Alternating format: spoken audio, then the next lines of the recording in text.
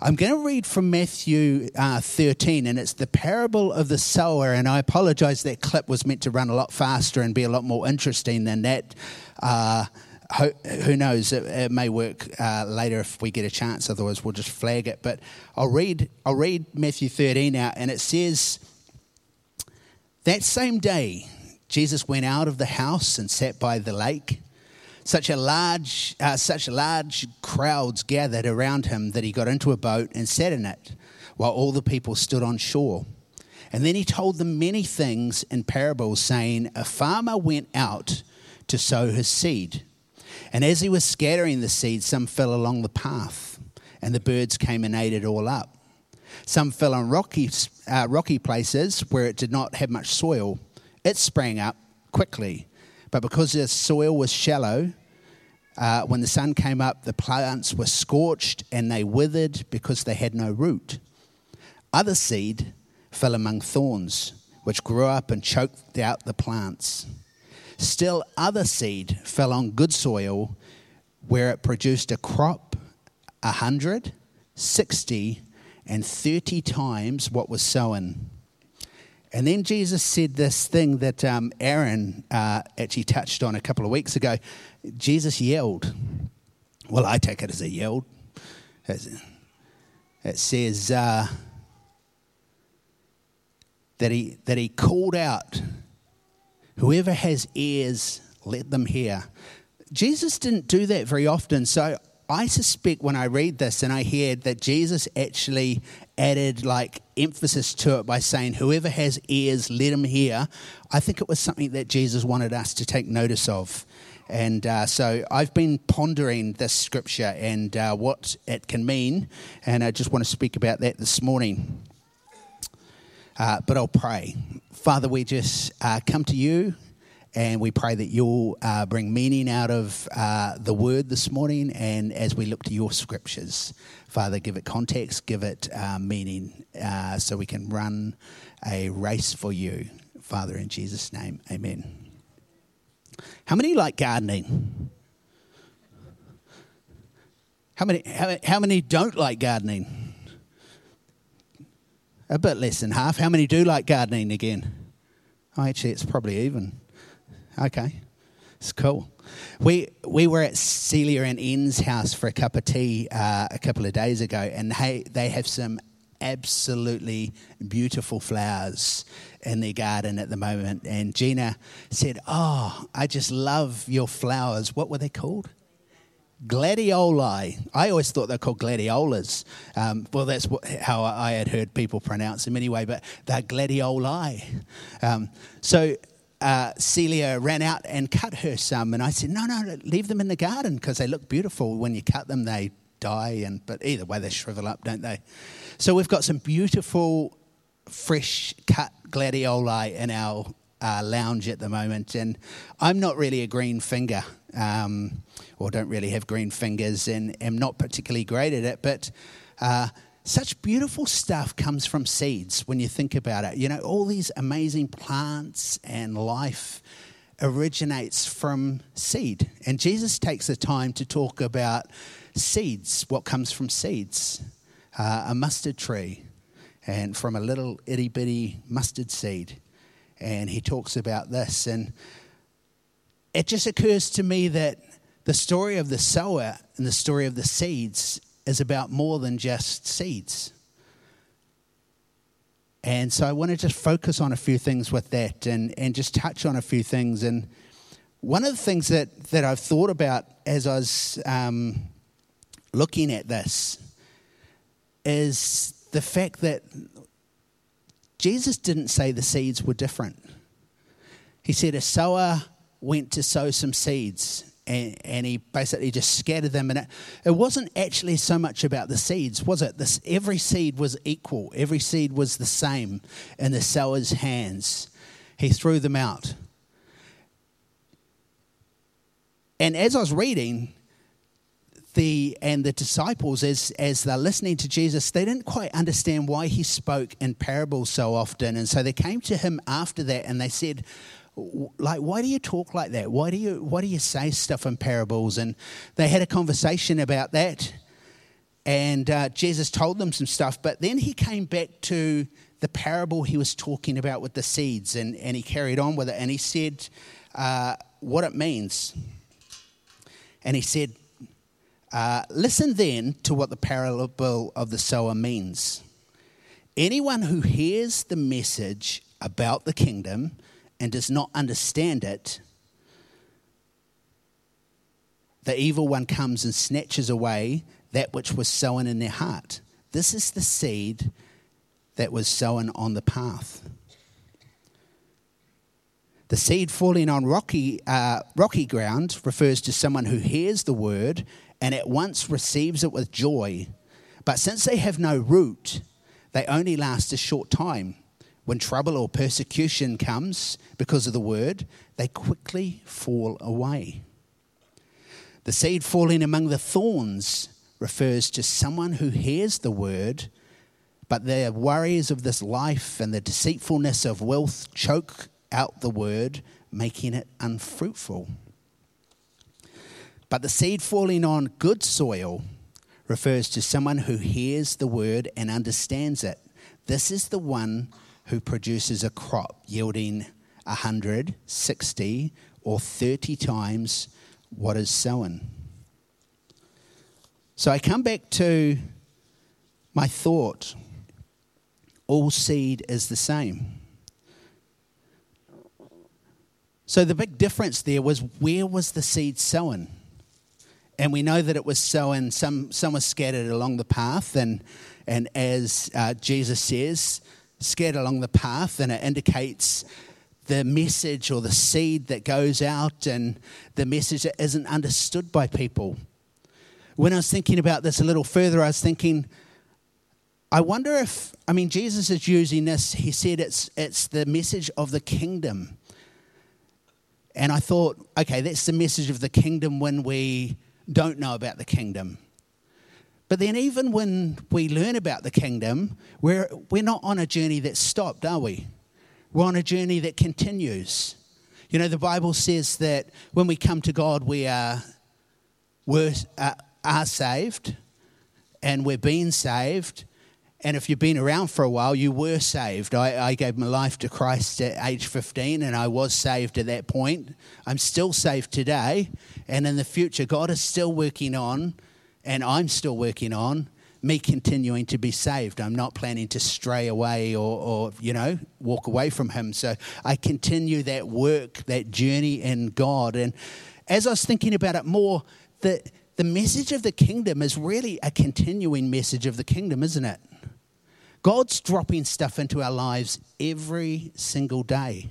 Sometimes we listen, sometimes we hear it, sometimes we're tied up with other stuff and we don't get it. But I think God is dropping through his Holy Spirit, is journeying with us and wanting to journey with us and tell us stuff every single day about him, about his character, about his plans for us, about things we're to do, things that we've done, things that we're still to do, and things about the kingdom.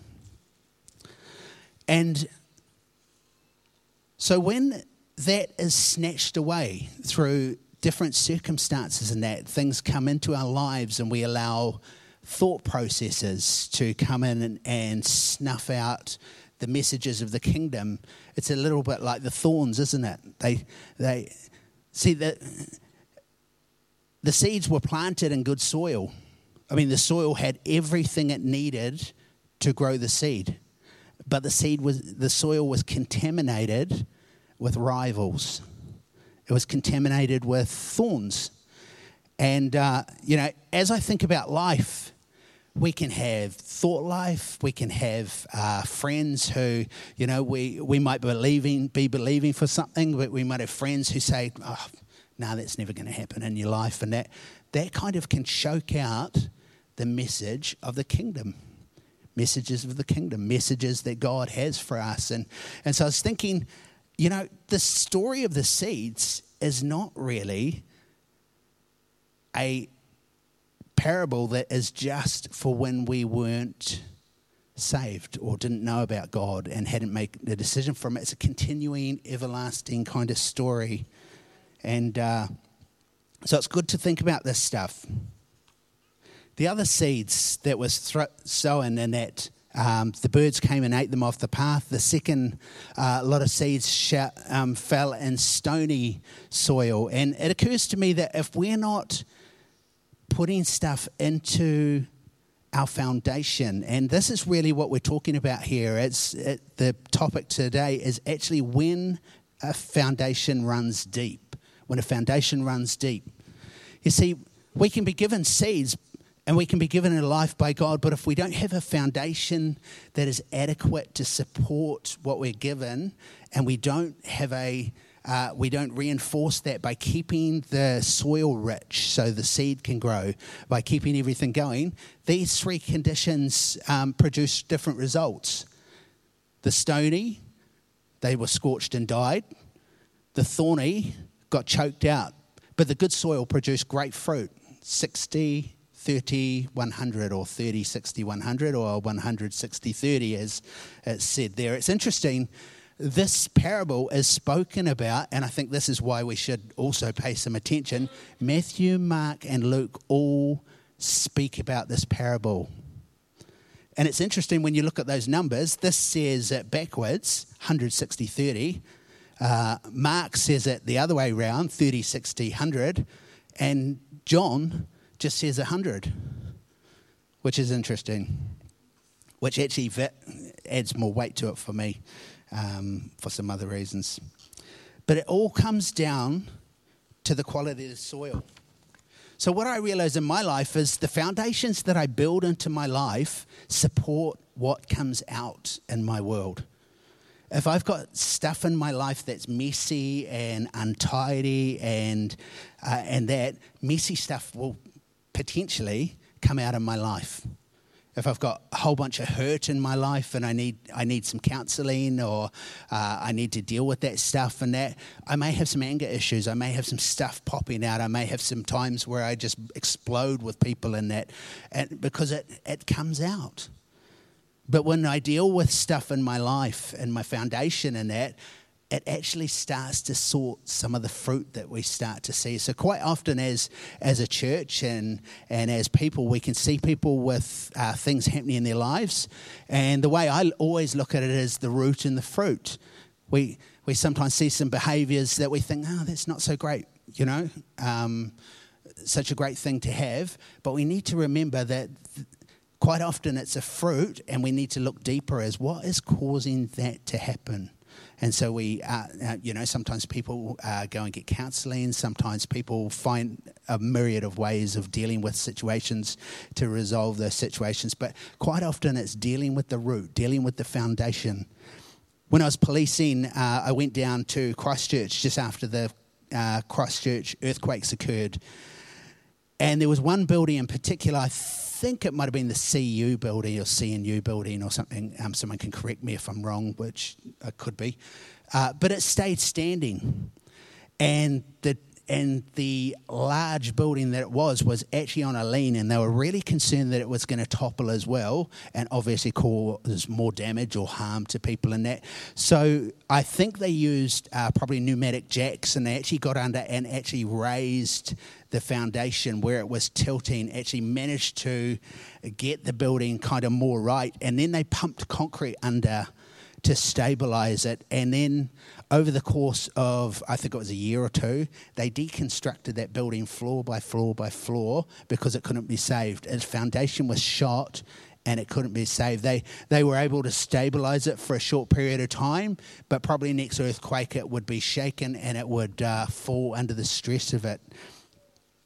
So foundations are important. What we do with our foundations is important. And the Bible's full of talk about foundations.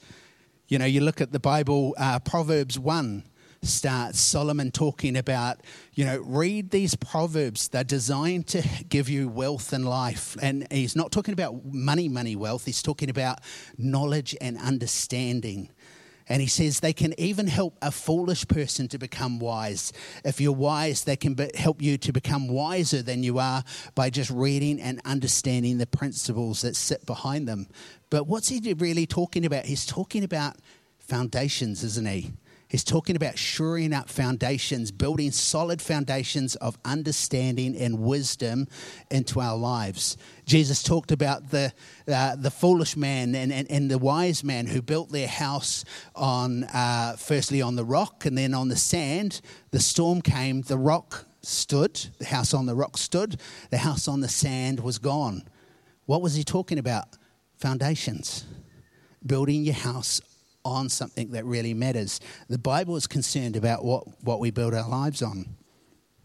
Bob Dylan, I used to love Bob Dylan. In fact, I'm probably, if I had to draw up a list of people who discipled me, I'm not stretching it, Bob Dylan would be one of them. His music when he was first saved was so radically saved, Slow Train Come In and Shot of Love and all that stuff. And he just sung a lot of wisdom in his songs and that. And he's not the greatest singer in the world. I love his voice, but I've had a whole lifetime to get used to it. But the guy's a poet, and he's a phenomenal poet. And he sang a song, and I think it was called, it was Slow Train Coming. When You're Going to Wake Up. It's called When You're Going to Wake Up. And he sings this one line in it that I've always remembered. Strengthen the things that remain. Strengthen the things that remain. And he was talking about the eroding morals of America in that song. And he was talking about that America was throwing away all of its history in pursuit of things that sounded trendy, following witch doctors and spiritual mediums and stuff like that. But every chorus he would come to, the last line would be strengthen the things that remain. He was talking about come back to what is the real foundation. And it's just something that's always stuck with me. And I've always remembered, in our lives, we need to focus on our foundation, on the things that are really important that remain. So what can undermine our foundation? Now, I've just thought about a few things. It's not a big list. I mean, you can read the Bible and it's got lists of things and in the New Testament and that are not great for when you head down that path and start behaving that way. It's not great. But I've thought about, in Lane Park Church as a environment, as a church, as a collection of people all journeying God together, what kind of things can damage it? And from my perspective, it's, if I as a pastor or the elders or any of us allow blatant sinful kind of behaviours to go unchecked. Now that doesn't, I need to qualify that because it can sound judgy. I don't mean that we're all perfect. I don't mean that we're not all working on stuff, because we are. I don't mean that you have to have it all together to come to church. If you haven't got it all together, please come to church. You can keep me company. I haven't got it together either.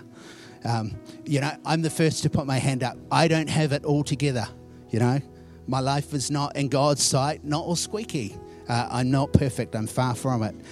But if there's blatant sin that's allowed to run rampant, it can impact the foundation of church and undermine it. And I was thinking back to being in leadership some years ago, had a couple that liked each other and decided they would start living together.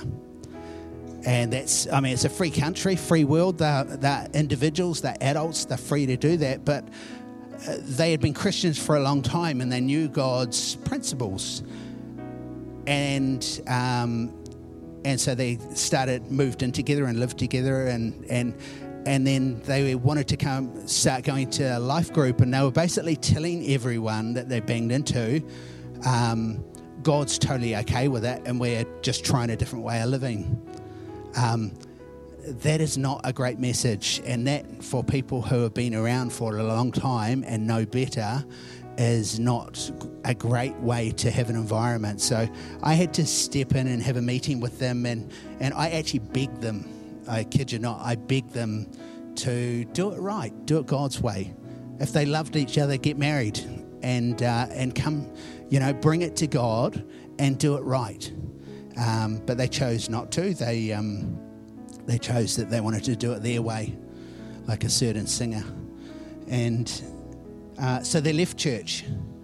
And I think I was public enemy number one for a little while, and that despite trying to resolve things and mend bridges and that. But the cool thing is the standard was kept, and they knew that there was a standard that, you know, they could change the standard, but in God's principles and God's kingdom, standards like that don't change. He doesn't change because I want to do things a different way. He is my Lord. He is my King. I am under his rule, his set of principles. And so the cool thing is they went on and they got married, I think last year, and we saw them earlier this year. They're back in church, and I think they've probably had to sort it all out, but it brought them back and it helped resolve that situation. The other alternative I would have had was just turn a blind eye to it and let it run its course. And the life group that they would have, which were a collection of kind of newish sort of people to faith, would have thought, oh, it must be all right. Must be all right to live together. So we would have had a whole bunch of people, and we would have had an epidemic of people choosing to do it their way. So that's what I mean. But it needs to be done with great grace. And as I said, I begged them to do it right. Do it God's way. Don't do this, you know. It's not the way. The second thing, really damaging thing, is gossip in a church, or gossip just in any kind of situation at all, is one of the most damaging things that we can do. And I've always said, if you're not part of the problem or you're part of the solution and you're talking about it, that is gossip. If you're not part of the problem or part of the solution and you're talking about it, that's gossip. So I've had times in my workplace and that where I've had to stop having lunch with work groups and that because the whole lunch hour was spent gossiping and tearing people down and just backstabbing people. And I just felt every lunchtime at the end of it like I needed to go and have a shower and wash all this filth off that I'd heard about people that I liked, that probably wasn't even true, and I didn't need to know. So I actually made a decision to stop having lunch with them because gossip is that damaging. So the Bible says we should speak well of one another. We should pray for one another. Even if you're not my friend, I should pray for you. Jesus said, even if you're my enemy and you're doing bad stuff to me, I should pray for you. That should be my response. It doesn't give me an opportunity to gossip, tear you down, think any less of you. I'm to hold you up because I live under a different standard than my enemies. And so I am to pray. I am to respond well and rightly. Third thing is a bad attitude towards others that are openly shown and go about unchecked. So we just need to, with our relationships and that with one another and in life in general, work on loving each other. And if we got a gripe with someone, sort it out. Have a coffee. Talk it through. I've been to those awkward meetings where stuff like that has to get done sometimes, and I know they're awkward, but it's better afterwards. It's better to cut cancer out than leave it in and let it spread through the whole body. The whole body will die. You've lost the person when cancer spreads. But if we can cut cancer out, if we can cut these kind of things out before they take root, it can be better. And the last one that I'll touch on, and probably the most important, is leaving our first love. We will never leave our first love as a church. We will preach Jesus uncompromisingly. We will stay white hot in God. Yeah? Yeah. You know, it's interesting. It's one of the things that was mentioned in Revelations was, you're fantastic. You're amazing. You're an incredible church. You know, you love the poor. You love this. You love that. You do all this great stuff. But you've done this. You've lost your first love. You've left it behind. And I often think to myself, measure myself and I say, God, I come back to the first love. In fact, I think I did it just a couple of weeks ago. Just thought, when was the last time I did it? I don't know. Maybe it's cold. Maybe I've left it. No, I prayed.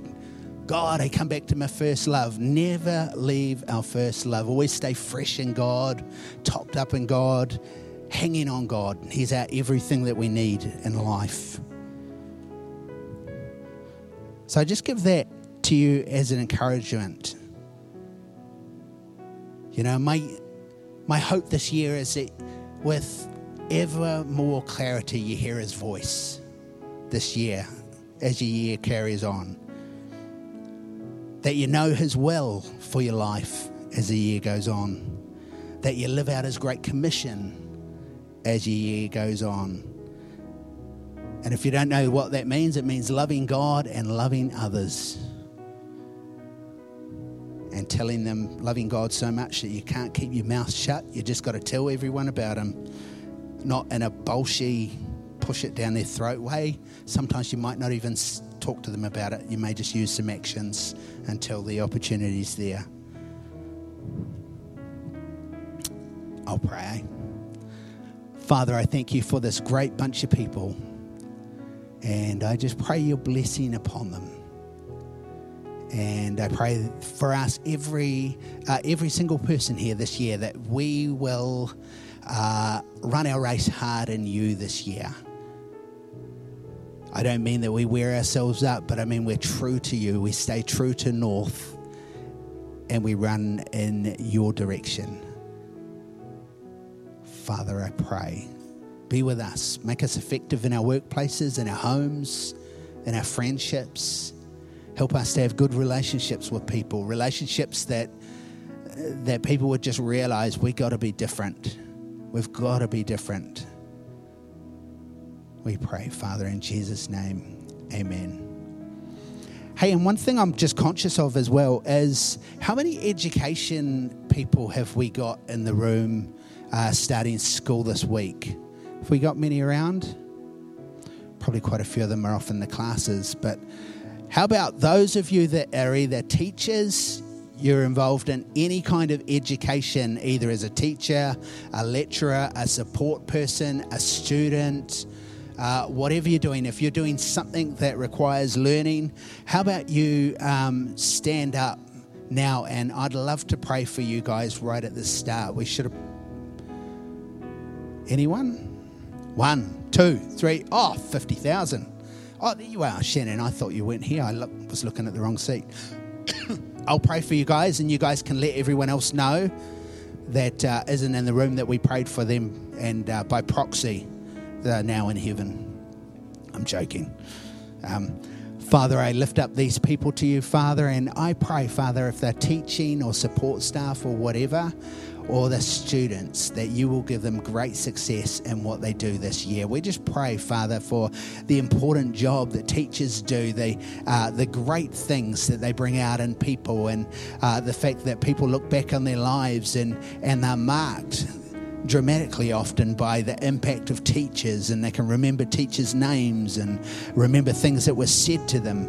And I just pray that you'll just help them to have great positive impacts in people's lives. Father, in Jesus' name, I pray if there's any students here that you'll give them great success with their studies, and that they'll pass everything with flying colours. Father, in Jesus' name, amen.